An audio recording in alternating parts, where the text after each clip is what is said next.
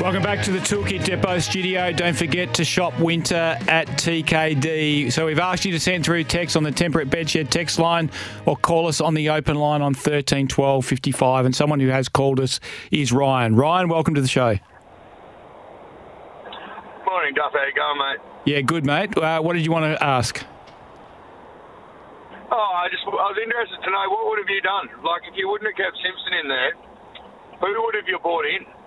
Like, what coach? Just an untried coach? Or like... Yeah. Well, not an untried coach, because every coach that gets a senior coaching job now usually has a 7 to 10 apprenticeship done as an assistant coach and a senior assistant coach. But I think over the years, Ryan, the AFL system has shown it's perfectly capable of producing new coaches. If you look at, say, Richmond's situation at the moment, they've got Andrew McWalter in the chair as a caretaker coach, and he's a strong contender for the senior coaching position, but I'm told he's no guarantee to get it.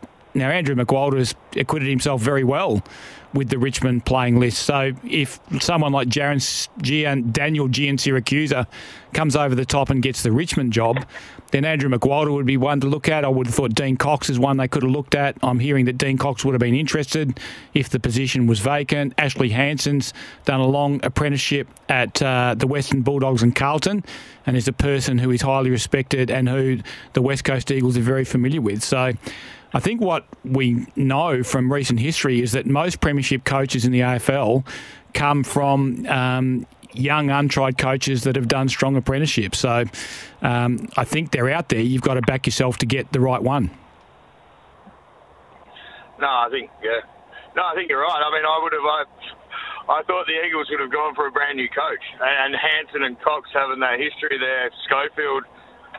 there's plenty of names out there. I'm surprised that they kept Simpson as well. Their record the last 2 years has been the worst I've seen in the AFL, nearly ever, for the list they've got. Yeah, no, I think if you're worried about things getting worse, well, they have to get worse than 5 wins in 49 matches. That's pretty hard to do. Ryan, thank you very much for your call. Thanks, mate. And anyone else who wants to join in the show, you can ring, as Ryan did, on the open line 13 12 55, or send us a text on the Temper at Bedshed text line on 13 12. Send us through a text on the Temper at Bedshed text line on 0487 736 736. Joining me on the show now, Gerard Healy, one of my favourite footy people and one of my favourite footy critics. Of course, he's with Sports Day on SEN. Gerard, welcome to the show. Mark, great to be with you, and I must admit I have trouble with our text number as well, so welcome to the gang. Gerard, are you surprised by the decision that the West Coast Eagles board took yesterday? I'm actually not. I mean, I might be one out here, but I think right throughout they're showing great support to Adam. Paul Fitzpatrick, I think, came out in support of him 2 or 3 times publicly. There was no question that the board probably second-guessed itself after the 100-point belting by Freo, and so they should, because if that had continued, I think to the end of the season, they would have been probably thinking slightly different, but it didn't. They saw a rebound, and it was a pretty impressive rebound given where they came from. So I'm not surprised that they have stuck with it, given the fiscal situation as well. I think that's probably the decision I would have come to. So where do you see them at as a club, Gerard? What phase of the rebuild are they in? Pretty much the beginning. I mean, they haven't had a great track record in the recruiting department in recent years, bar probably last year where they picked up a couple of good kids, and Noah Long has been certainly a standout along with Jimby, but there's a couple of years of this going on, and I think that'll be the time for a handover. And what would Adam Simpson need to change in your eyes, or what do they need to change in the footy department, do you think, to get the outcome they need to get over the next 2 years? Well, they need better talent. I mean, it doesn't matter who's there. Unless you get the increase in talent, it's going to stagnate. They're going to lose some players. But it was amazing just when Jeremy McGovern came back into the side. I mean, he's a generational talent as a defender, and he certainly made them look a much different side against the Bulldogs. So they need for him and Barris and Oscar Allen to play well, Williams to continue his development as a ruckman, and he's had a terrific season. He'd be one of the positives out of the season. And they need to, bring on board a couple of senior players potentially, but mainly just keep going to the draft to rebuild as they did in the early days of the Eagles. So on that subject, they now have the number one pick back again from North Melbourne after that was shuffled backwards and forwards over a 2-week period. What would you do with that number one pick? Would you stick with Harley Reid based on what you've seen and what you know, or would you be entertaining trading it in for a couple of top 10 picks? Look, I've got to declare my hand. I've heard about the number one pick, generational talent, etc. Plays like Dusty. Well, if you could guarantee he's going to deliver you 3 Norm Smith medals, well, then you'd obviously stick with him. But it's a difficult one because they are at the start, and I've seen it work both ways, keeping the number one pick and also trading it. There was the famous trade where Melbourne traded it in for 2 picks. Only one of them became a good player in Salem. But they missed out on Josh Kelly. So you can go back and let history be the determinant of that.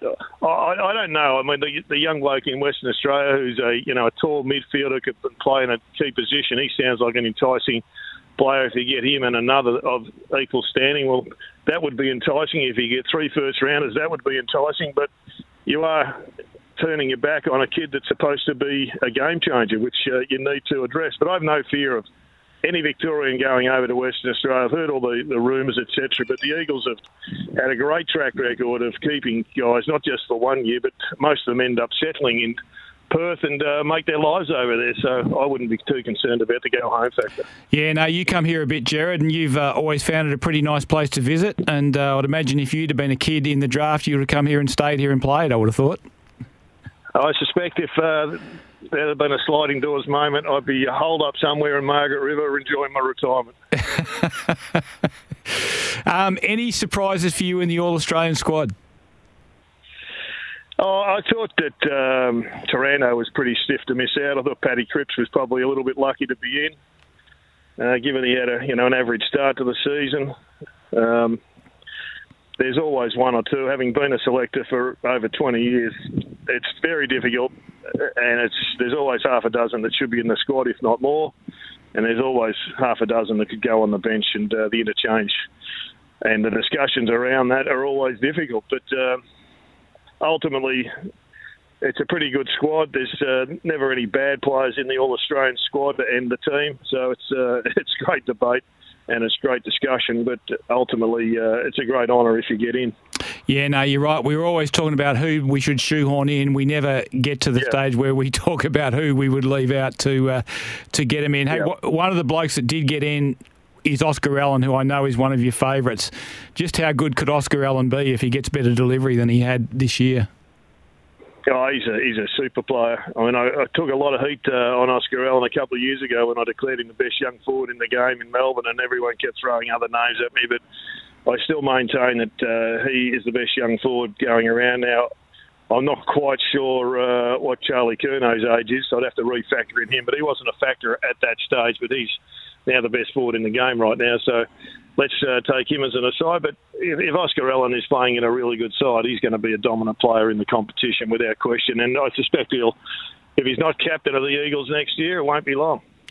What would be an acceptable result for you, Gerard, for West Coast going forward? Well, I reckon they've got to just get competitive again and not have these 100-point blowouts when it just looked like the energy in the team and the energy in the club had just totally dissipated it. And that, I think, is what was concerning Paul Fitzpatrick and the board. You wouldn't have wanted to continue those 100-point losses to the end, and the fact that they fought back hard probably saved Simo his job. So I think next year you want to see a Hawthorn-like start. You know, that's probably an exceptional side for a 16th on the ladder. They were quite superb, having beaten 2 of the top 4 sides. But if you can get, competitive and beat some sides in the 8 and, get 6 or 7 wins up, I think that's a really good base upon which to regenerate. Now, if they don't pick up some senior players, you may have to rethink that. North Melbourne have been rebuilding for 5 years and they still finished with only a couple of wins. I think it was 3 in the finish. So you got to get everything right off the field to make sure this thing works on the field as rapidly as possible. Simo's going to continue to change his pattern of play, which I think we're seeing some evidence of.